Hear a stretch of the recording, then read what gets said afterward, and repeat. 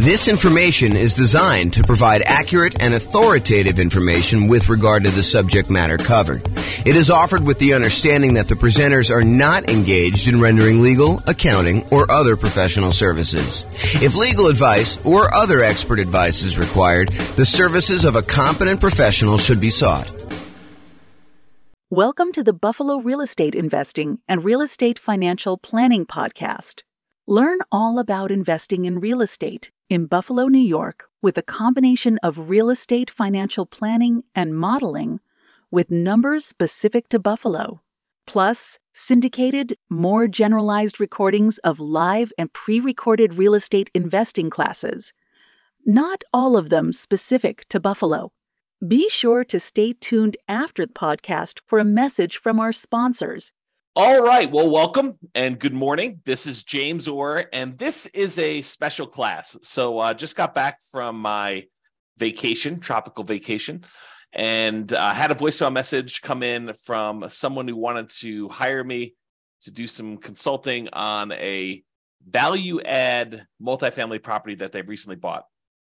And they'd ask a question about, on the voicemail, when to do the upgrades for the value add, like kind of like the timing and thinking about how to do those. And I had never really done a kind of formal class of that nature before. So I decided to sit down and create a PowerPoint for the coaching clients. And so this is part of the coaching program about when to do upgrades with a value add rental property. And we will jump right into it. I'm doing this live for me, but no one is on live. And so this is basically a recording that you'll have access to in the control panel there.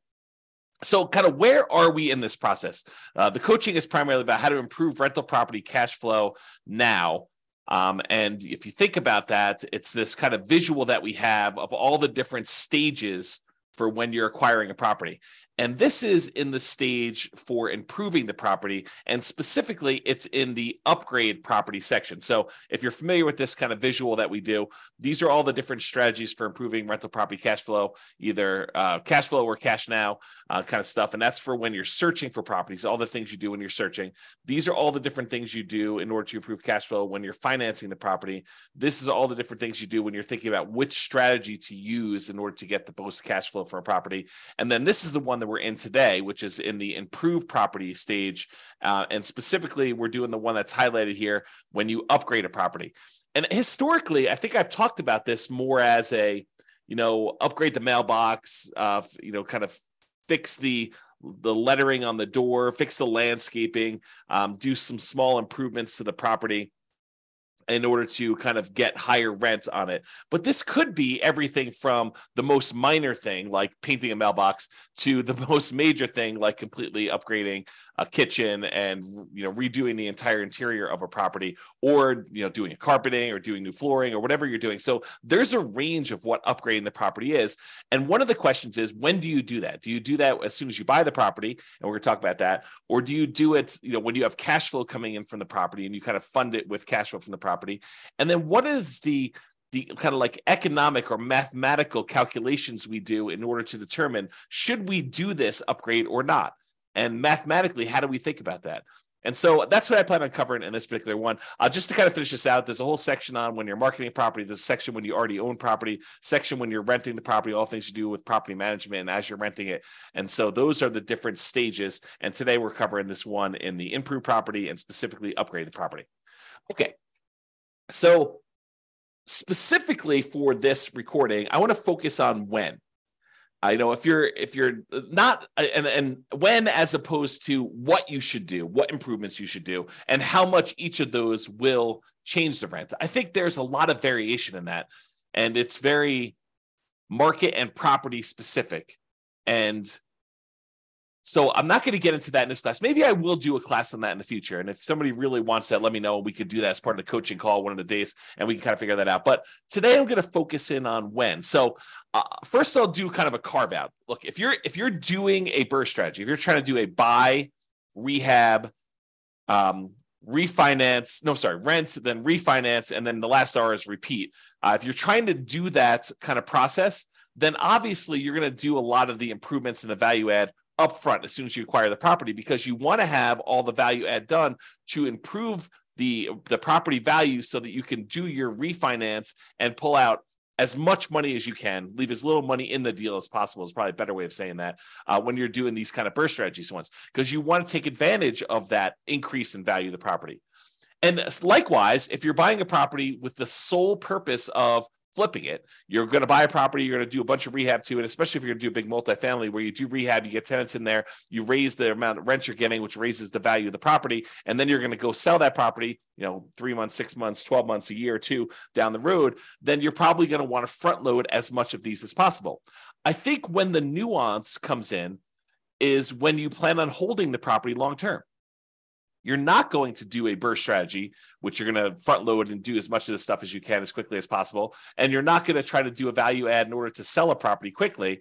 So when you're not doing those two strategies and you're going to kind of hold the property, I think there's a little bit more subtlety and math that goes into should you make an improvement to a property or not. It's not like you're going to always constantly maximize and improve the property, because sometimes that does not make sense from an economics return kind of standpoint. So let me just make sure I read my notes here. So if your plan is to not take short-term advantage of the forced appreciation, which is really what you're doing when you're doing all these improvements on a property, is you have natural or organic appreciation when a property tends to go up in value over time. You hold a property and inflation happens and things become more expensive. That's organic appreciation, or kind of like natural appreciation. The property values tend to kind of creep up over time. But you can force appreciation too. You can go in there and actually add value to the property and get stuff done. So if you're not trying to take short-term advantage of that forced appreciation, you're not trying to sell it and capture forced appreciation, and you're not trying to refinance the property to benefit from the forced appreciation, which may or may not be BRRRR. Sometimes you kind of like improve a property and then you do a cash out or a long-term financing because the way you had to acquire the property was different, which I guess is a variation of BRRRR, but I digress. So if you're not trying to take advantage of that short-term forced appreciation, then you may want to emphasize the returns from the return quadrants, and specifically, I think, more of the cash now side. You could go ahead and invest in something and get appreciation and maybe even some improved debt pay down, although it's much less likely. We'll go over that in a second here. But you can get this kind of improved appreciation. But honestly, you don't get that appreciation benefit until you either sell the property or you do some type of cash out refinance. And so the benefit from that is at some undefined point in the future, and it's uncertain. And so I think when you're thinking about whether or not you should do these improvements and when you should do these improvements, you really want to focus much more on the right-hand side of the quadrants, which I'll show you here in a second, and specifically the cash flow portion of that. Maybe a little bit on the cash flow from depreciation, but mostly that's like a benefit you get, a short-term benefit of taxes. It's almost like a rebate on the money you spend. So let's talk about this. So for those of you who have not seen this before, you should definitely dig into this. This is my return quadrant, and just shows you that the 4 different areas of returns plus the return you get from reserves when you own rental property. So appreciation, the tendency for property values to increase over time.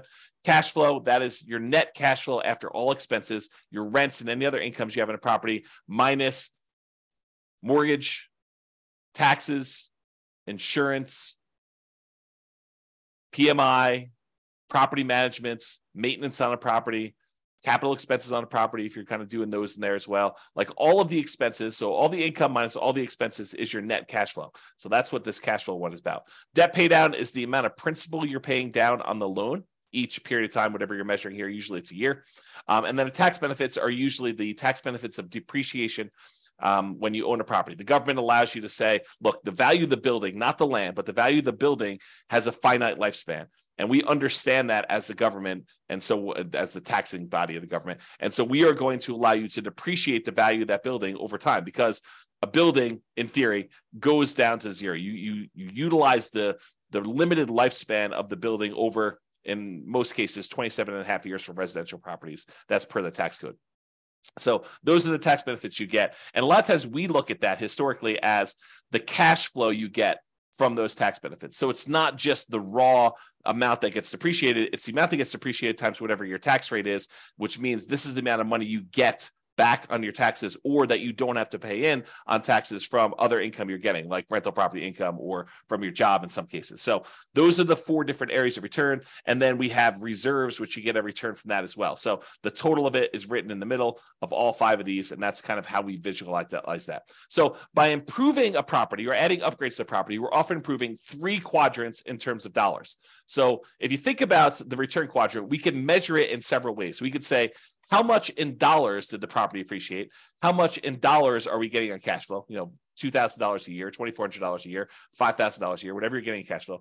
How much in dollars are we paying down the loan? And how much in dollars are we getting in terms of cash flow from depreciation by owning this rental property? And then how much in dollars are we getting as a return on the reserves we need to set aside in order to prudently invest in this property? So if you think about it, you can have dollars, return in dollars quadrants, or you could have return on investment. So you could say, hey, look, this property went up $5,000 in this year, and I had to invest $100,000 in order to buy this property. So now it's a return you're getting, the $5,000 in return, divided by the amount you invested in order to acquire the deal, which is now a $5,000 divided by $100,000, and it gives you I think if my math is right, a 5% return from appreciation.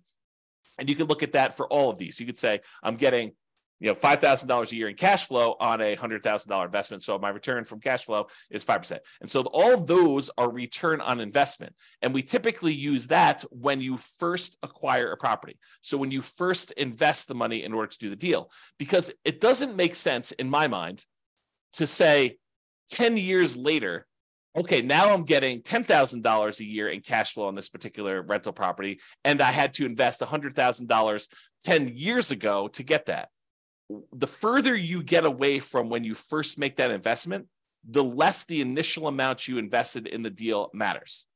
I think the longer you get away from it, the more you need to think about how much am I earning from appreciation and cash flow and debt pay down and tax benefits and reserves on how much equity I have in my property. So after you buy the property, shortly after you buy, we switch, in my mind, from thinking about it as in terms of return on investment, and we start thinking about it as return on my equity in the property. And for more advanced people, if you've heard me talk about this before, it's not even technically, in my mind, return on equity. It's return on the equity you'd walk away with if you sold the property after all of your expenses of sale, your real estate commissions, your closing costs, any depreciation recapture tax, and any capital gains taxes. All of those expenses need to be subtracted out of the equity you're getting. And so really, when I think about it, like more advanced strategy is the returns you're getting divided by the return, divided by your true net equity after all expenses. Okay, but now I've digressed. The reason why I wanted to tell you that is there's really 3 flavors primarily that we talk about for these return quadrants. One is return in dollars, the amount of money that the appreciation, cash flow, debt paid out, tax benefits went up. The return on investment, when you first acquire property, the amount of money you're making on the property divided by how much you had to invest in order to do that. And then once we've owned a property for a while, it's now return on equity, or what your return is divided by how much equity you have in the property. So let's first look at dollars and see how this is impacted by doing this forced depreciation, by doing upgrades to a property or improvements to a property. So this is just the appreciation quadrant we're talking about now. As we improve the property, we often force the property to be worth more. I mean, think about this. You go into a property and you replace the carpet, or you add a new roof, or you add a new furnace or something like that. Don't you, in theory at least, improve the value of the property? Now, from an appraisal standpoint, it might be tricky. However, with multifamily properties, a lot of times if you're able to get more in rent because of the way that they can calculate what a property is worth based on a cap rate, we can now say that because rent is more, now the property is worth more. This doesn't apply nearly as much to single family homes, probably even duplexes, triplexes, and fourplexes. The more properties you get, the more units you get, the more this cap rate idea and valuing properties using cap rate can matter. So the more rents we get on a property, the more the property is worth. When you and to a lesser degree with things less than 5 units, but more commonly with 5 units or more. So with these kind of like single family homes, duplexes, triplexes, fourplexes, a lot of times improving a property in order to increase rent is not going to necessarily directly improve the value of the property. Really what we use to determine value for properties on like single family homes, duplexes, triplexes, and fourplexes are comparable sales. So you have to have another property that is a single-family home another single-family home if you're comparing it to a single-family home, or another duplex or 2 or 3 sell that is similar to your duplex so that you could use that to determine value, or triplex is the same thing, or fourplex is the same thing. So you have to use the like-type properties. And there are lots of exceptions for how you calculate this value, which we're not going to go into here. But that's the idea, okay? So as we improve the property, oftentimes we kind of increase the value and make it worth more. So for example, if you are buying properties and they are all really old 1970s vintage type properties, and you're comparing them to those properties might be selling for a certain price.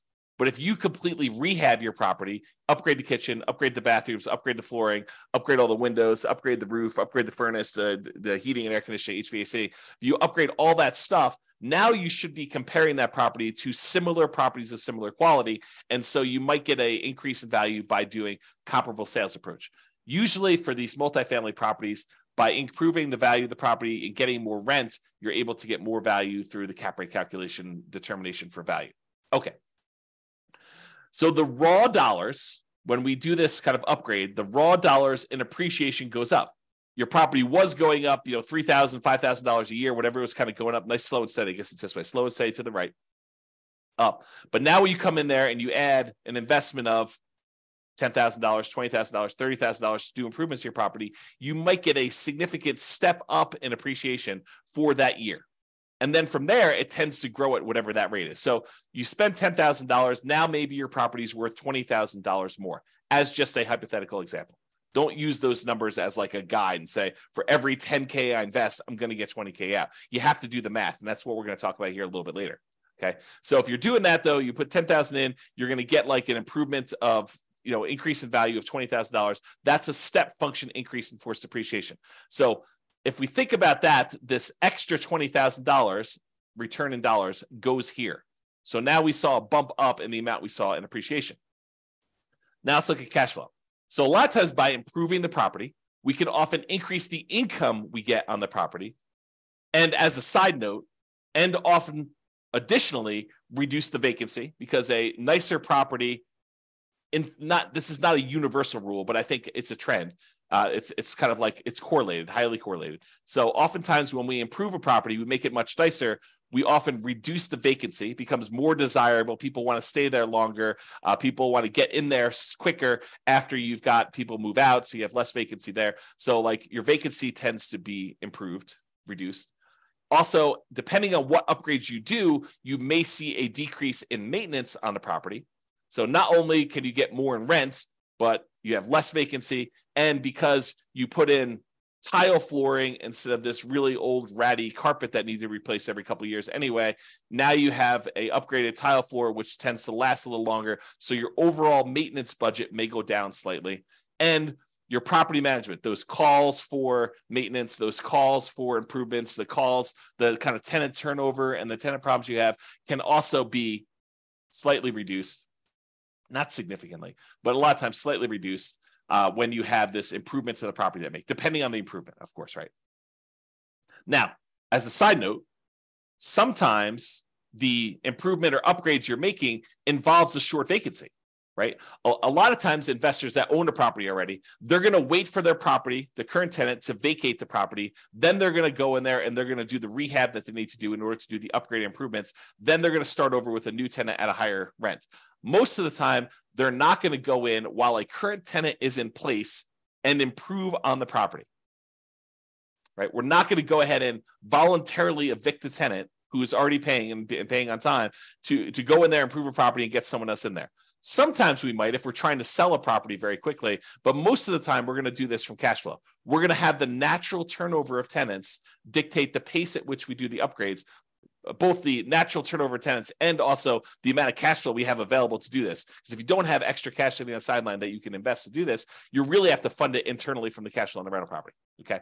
So sometimes though, when you get the tenant to vacate, you now have a month, 2 months, 3 months, depending on how good you are at getting rehabs done, how quickly, in order to get this property rehabbed and then back on the rental market. So sometimes we have a short vacancy, which might result in temporary cash flow dip while you're doing the improvements and finding a new tenant at the higher rents. So some periods of time, there's that. Okay, in addition, this increase in income, especially for multifamily properties, which we talked about, is the primary driver for increased property value. So when we're talking about these 5 units and up, especially, by getting more in rent, by improving the cash flow, the net operating income on the property, we are able to increase our cap rate on the property, which means that in order to have if we were going to sell the property and we're getting a certain amount of rent and the cap rates for similar properties like this are selling for whatever they are, that means that we can get a higher price to get about the same cap rate, if you think about it that way. So for properties deriving value from income using calculations like cap rate is what I had as a comment there. Okay, in some cases, improving the property will also result in taxes and insurance bumping up a little bit, which will push back slightly against improved cash flow. So to kind of give you an entire view of this whole thing, yes, by improving the property, we often get a bump in rent or other income on the property, depending on what we're doing. And additionally, as a benefit, we sometimes get reduced vacancy, sometimes get reduced maintenance, and sometimes get reduced need for property management, less calls for maintenance, less calls for issues going on with the property. So those are the kind of bonuses. But when you do improve your property, sometimes the tax man comes and reassesses your property and says, now that your property is improved, it's worth more. Your property taxes will go up a little bit, and that can push back a little bit against the gains you had in those other areas we talked about, the rent, the vacancy, the maintenance, the property management. Okay, so sometimes taxes will go up. And because it will now cost more to repair things on your property, sometimes your insurance will go up a little bit more too, right? You no longer are got a really low-end property that doesn't cost that much in order to kind of keep upgraded. And now your property is much nicer and more improved. And so your property insurance may go up. These are relatively minor, unless you do major rehabs, but these are usually relatively minor pushbacks against that improved cash flow. But in order to give you an entire picture of what's going on, I did want to talk about that slightly. Okay. This is a really small note. This is me getting crazy with the minutia. Sometimes by having these increased taxes and insurance, that means your expenses on the property kind of bump up a little bit, which does mean that the amount of money you need to keep in reserves kind of increase. If you say to yourself, hey, look, I want 6 months of reserves on a property of all my expenses on a property that I'm doing. Well, if your taxes and your insurance go up a little bit, then obviously you need to have a little bit more insurance. But we're talking about really, really small numbers. And so the return you're getting on reserves can also be affected as that as well, which means that your overall return is probably going to be impacted as well. Okay, we talked about that. All right, so we talked about appreciation. We talked about cash flow. Now let's talk about the tax benefits. So some of the improvements you make, you may be able to write off the entire amount in the year that you make them. And talk to your tax advisor about where the threshold for this. It's usually a safe harbor provision, which says anything under a certain dollar amount, you can just write off in the first year. But talk to your tax advisor to get the most up-to-date ones. Others will require you to spread it out over several years. So some of these things are going to be considered improvements that have a certain lifespan. So look, you're going to do something that costs more than the safe harbor threshold, and you're going to have to write off the expense that you had over 5 years or 7 years. I don't even know the tax code. I'm not a tax expert, but they write it over a certain period of time. So you can't just write it all off in the same year. So you will get some improved tax benefits, either an immediate one or ones for the next, whatever number of years, 5 years or so. So this can improve your tax benefits from depreciation in the short term to midterm kind of range of time. But realize you're really just getting some of the money you spent back in taxes. It's not like you are making money on this, right? It's not like a amplified return. You're spending money and you're getting some money back on taxes. So it's sort of like a rebate on what you spend, a kind of refund of some ways of the improvements that you made. So I would heavily discount the importance of this return as you think about the whole thing, right? So that's just kind of my comment there. All right, so now we talked about this. So instead of just looking at, the dollar amounts we made, how much appreciation we saw by doing the improvement, how much extra cash flow we saw by doing the improvement, and how much extra tax benefits we saw. Really, instead of looking at the dollars amount, what we really want to look at is how much they improved by how much we needed to invest in order to get that return. So like a return on investment quadrant, if you want to think of it that way. When you choose to invest more money to improve the dollars in return, you invest money in order to get a higher rent on a property, for example, it may help or hurt you with the rate of return you're getting on that investment, depending on how much you needed to spend to do that. Let me give you an example to explain to you what I mean. Okay. So a baseline cash on cash return on investment calculation. This is just a really simple example to show you what I'm talking about here. So you're making $1,000 per year in cash flow on a $20,000 investment that you made in order to acquire this property. Okay. That's a 5% cash on cash return on investment. $1,000 divided by $20,000 gives you a 5% cash on cash return on investment. Nothing tricky here. All it's really simple, straightforward stuff. But what happens if you choose to add an additional $5,000 to optionally improve the property? So you spend $5,000 to make some type of improvement or upgrade to the property. How does that play out with the return you were already getting? Okay, so if by doing the $5,000 in improvements, you can get an extra $500 per year in cash flow. So for example, actually I have a typo here. I'm going to correct it so that I can just do it. Okay. So if by doing the $5,000 investment improvements, upgrades, whatever you're going to do, you can get an extra $500 per year in cash flow. About $40 extra per month is what you think you can get for that. A little bit more than that. What does that mean? Well, it means that by investing this $500 and you divide that by the $5,000 you had to do it, you get a boost to your cash flow just on this return, this additional investment you made of 10%. So now you have a 10% cash on cash return on investment on the improvement only. We're not talking about the other part of the return that you were already getting. This is saying, look, does it make sense for me to invest this $5,000? If I invest this $5,000, I'm going to get an extra $500 a year. That looks an overly simplified, probably wrong math, but I'll get to there in a second. You're really thinking, I invest $5,000, I get $500 a year back. So that really is like a 10% cash on cash return on investment, oversimplified. Okay. So since this is higher than the return you were getting before you decided to do the upgrade, that 5% cash on cash return, then by doing this, you will overall improve your return. So now we had the $1,000 a year we were getting before, plus the $500 that we got by doing the improvement. So now we're getting $1,500 a year in cash flow. And now we need to divide that by the $20,000 we needed to invest originally in order to buy the property, plus the $5,000 that we just added to do the improvement. So now it's over $25,000 total.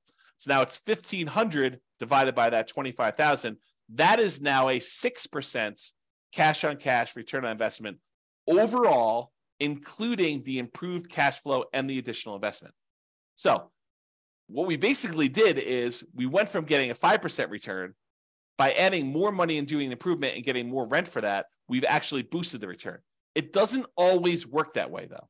Okay, and so here's an example where it actually hurts you to do the extra investment. So imagine you did the same $5,000 improvements, but instead of getting $500 per year in extra cash flow, you only get $200 per year. So that $200 in extra cash flow divided by that $5,000 that you invested is really a 4% cash on cash return on the improvement only. Okay. Before, when we were getting $500, that was a 10% cash on cash return. Now we're only getting $200. So that's only a 4% cash on cash return on investment on the improvement only. So now when we add that and the additional investment to the previous returns we were getting on the rental property, the $1,000 you're getting per year, plus now $200 for $1,200 total after the upgrades, divided by $20,000, which was the initial investment we made, plus the $5,000 in upgrades. Now we've got $1,200 divided by $25,000, which is 4.8. That return is now lower than the return we were getting previously. So you think about this. You said, look, I'm going to invest $5,000 and I'm going to get this, additional $200 a year in cash flow. That's not good enough to actually improve what you were already getting. You're getting a lower overall return. You're getting more cash flow. You're getting $1,200 a year when before you were only getting $1,000. But this is really like you're hurting your overall return when you look at it this way. And that's just what I want to point out is, so there are times when it does improve your position, and there are times when it makes it worse. And that's what you should realize. So with that being said, this was just looking at that one cash flow part of the return, the cash on cash return on investment, assuming you did these improvements as part of the purchase. Because remember, we're doing this like really early on, so I'm using that return on investment thing. If you're making the improvements later, if you're doing this a year or 2 or 3 or 4 or 5 down the road after owning it for a while, I think you should be thinking in terms of return on equity, not anymore on your return on the initial investment. So instead of that $20,000 to acquire the property, now this becomes your kind of like return on the equity you have in the property as a return overall. And by doing these improvements, because a lot of times doing the improvement actually increases the value of the property, it increases that appreciation like a step function. That means that your equity has increased. So this could hurt your return even more if you think about that. Okay. So don't get too caught up on this. I just want you to understand this is not a super simple, straightforward calculation that we do. And this is why I think not a lot of people tackle this, right? It's like it's highly nuanced if you really step back and think about it and think about like, well, really, what do I want to improve? Do I want to improve my return on initial investment? No, because I don't think that matters anymore. I really want to think about what my return is on the equity I have in my property and probably specifically return on true net equity. But then you have to think about how this impacts your overall equity if you're going to do that. Okay. So let's go through an example of like how to make this decision. So if you need to make improvements for property, I'm going to step back for a second. If you need to make improvements, health and safety reasons, or to make the property ready, rent ready for the next tenant, just to do the bare minimum to get it to the point where it's like ready to go, it's getting back to the normal state it was in, you can do that. I mean, however, you can do that like no matter what. Don't think about a calculation for that, right? If it's health and safety or you're doing rent ready, you got to spend the money in order to get your property ready for the tenants or to make sure that the tenants are safe in your properties, okay? However, if you're doing optional improvements, you're thinking about upgrading a kitchen or replacing flooring with something higher end or something like that. In general, and to simplify, I'd like to improve the property when, here are some criteria. Number one, this will improve the value of the property. So there are probably exceptions to this, but in general, what I like to think about is, will this make the property more valuable overall? And if it will, then I tend to say, okay, that is one criteria I'd like to see happening. There are probably some exceptions, like if the return you're getting in this next step here, if the return you're getting is so good, but it just sort of holds the property at its current value, I may still be willing to do that. But ideally, it's when they will improve the property, improve the value of the property. Additionally, I can get a good return on the money I'm investing. And as soon as I said that, you're like, well, James, what's a good return? I'm so glad you asked. Okay. So what is a good return? The good return is, think about where you can invest money now and what return you can get with similar risk characteristics. So if you say, I could take this money and go put another down payment down and acquire another rental property, and this has similar risk characteristics to what I'm already doing, then you can make an argument that if the return you're getting by buying the new rental property and putting down payment is better than the return you can get by paying for this improvement, then maybe you should go do the new rental because that's a better return.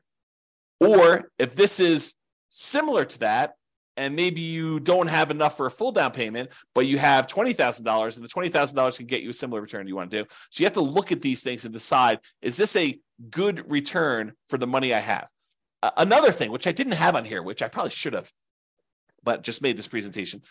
I think it matters what you're trying to accomplish. In some of our other modules, we've talked about this idea of, what is your financial independence goal? What does it look like when you're financially independent? And how do you get there? Are you buying properties to rehab, fix up, resell, take the money, and then use that to pay off other properties?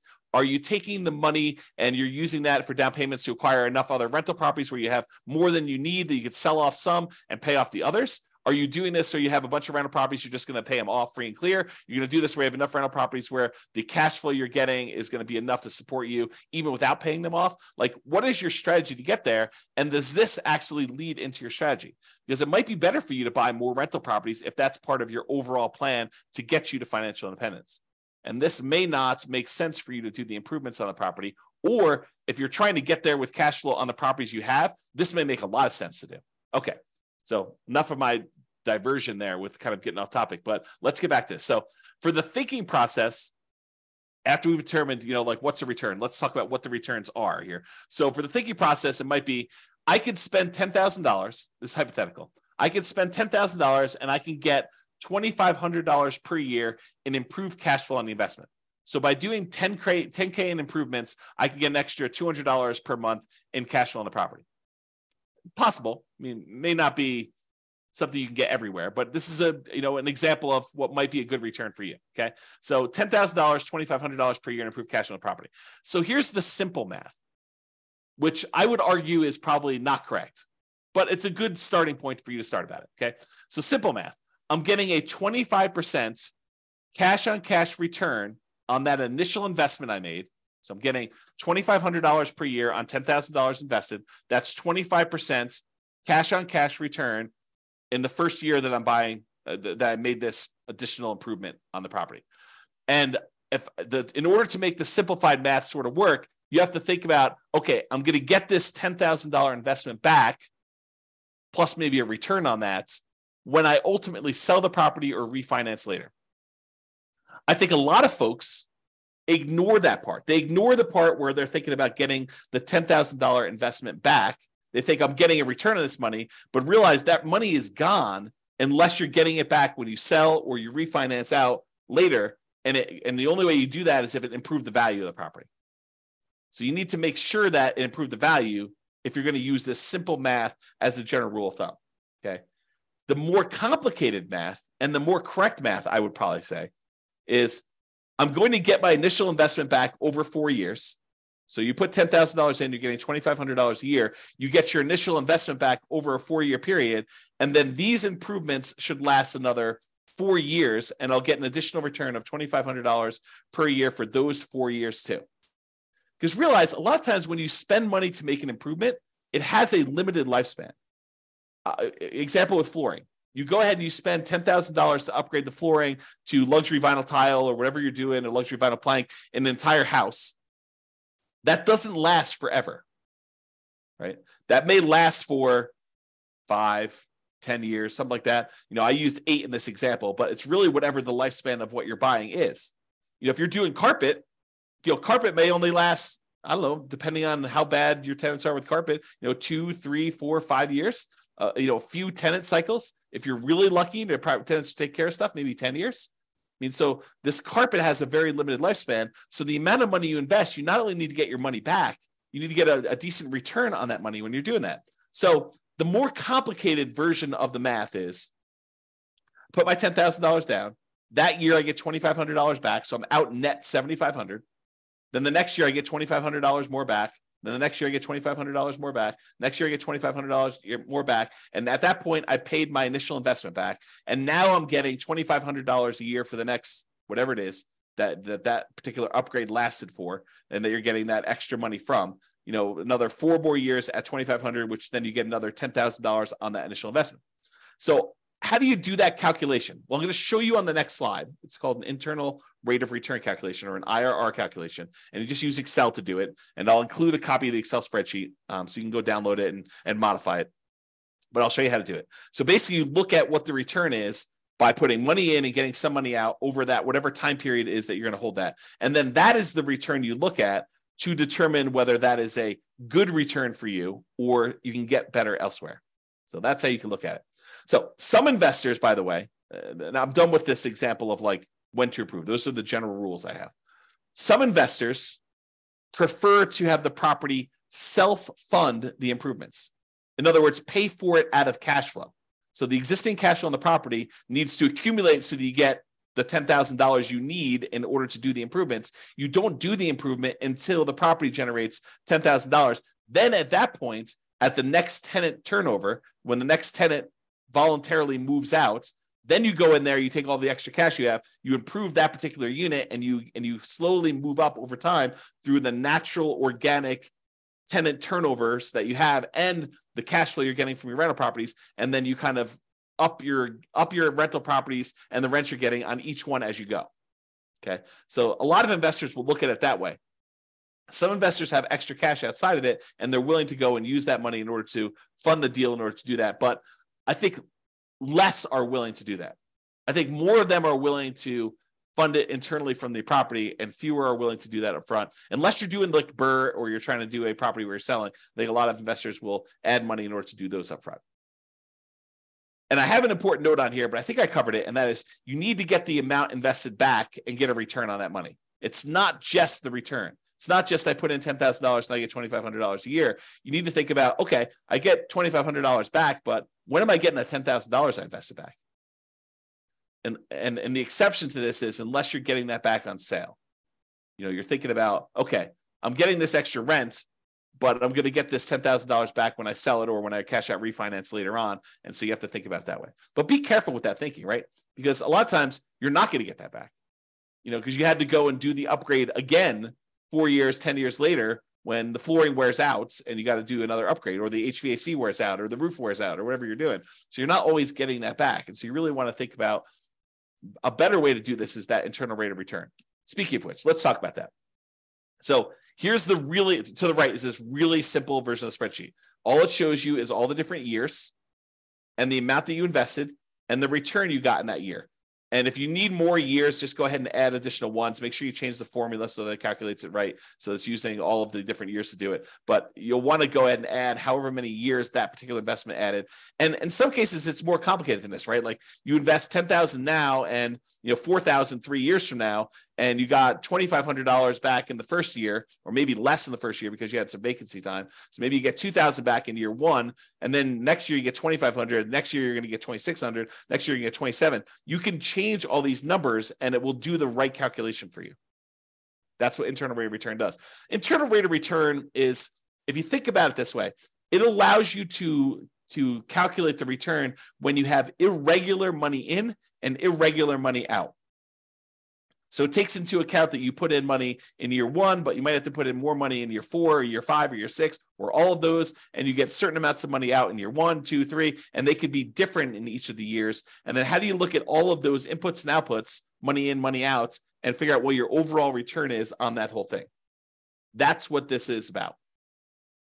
So you spend the $10,000. What I've modeled here is I spend $10,000. I got $2,500 a year for 8 years. So my net investments in year one was $7,500. In fact, let me correct this because this is bothering me a little bit. There we go. Oops. Okay, now it's a little bit clearer. So you basically have $10,000 invested, $2,500 you got back in that first year. So you had a net of $7,500 out in the year one, and then you have $2,500 net out in years 2 through 8 because you didn't have any additional investment in any of these other years. And that gives you an internal rate of return of 27.12%.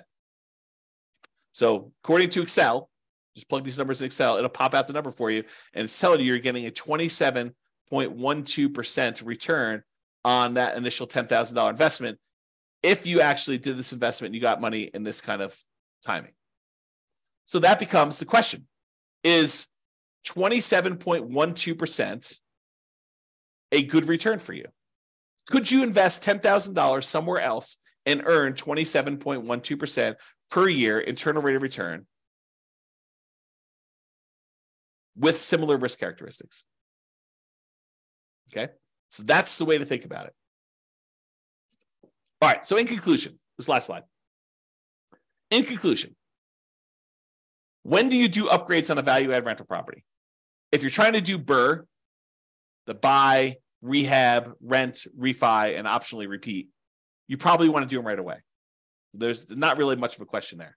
If you're looking to sell the property, probably want to do them either as soon as possible or just long enough in advance of the sale to document improvement in rent to justify a higher sale price.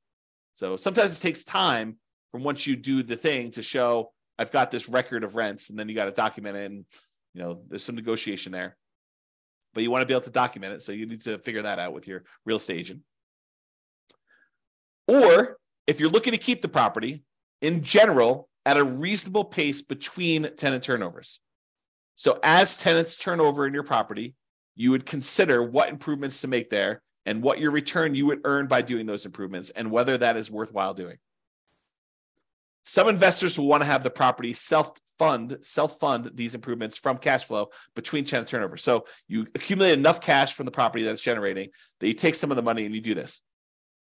Now realize, if you're doing it as we suggest, you're putting aside money for maintenance on a property already. Now, this isn't always maintenance. You want to be careful you're not spending, maintenance for a roof on an upgrade of improving a kitchen, right? You want to make sure you have enough money set aside for maintenance on things that you're doing on a property.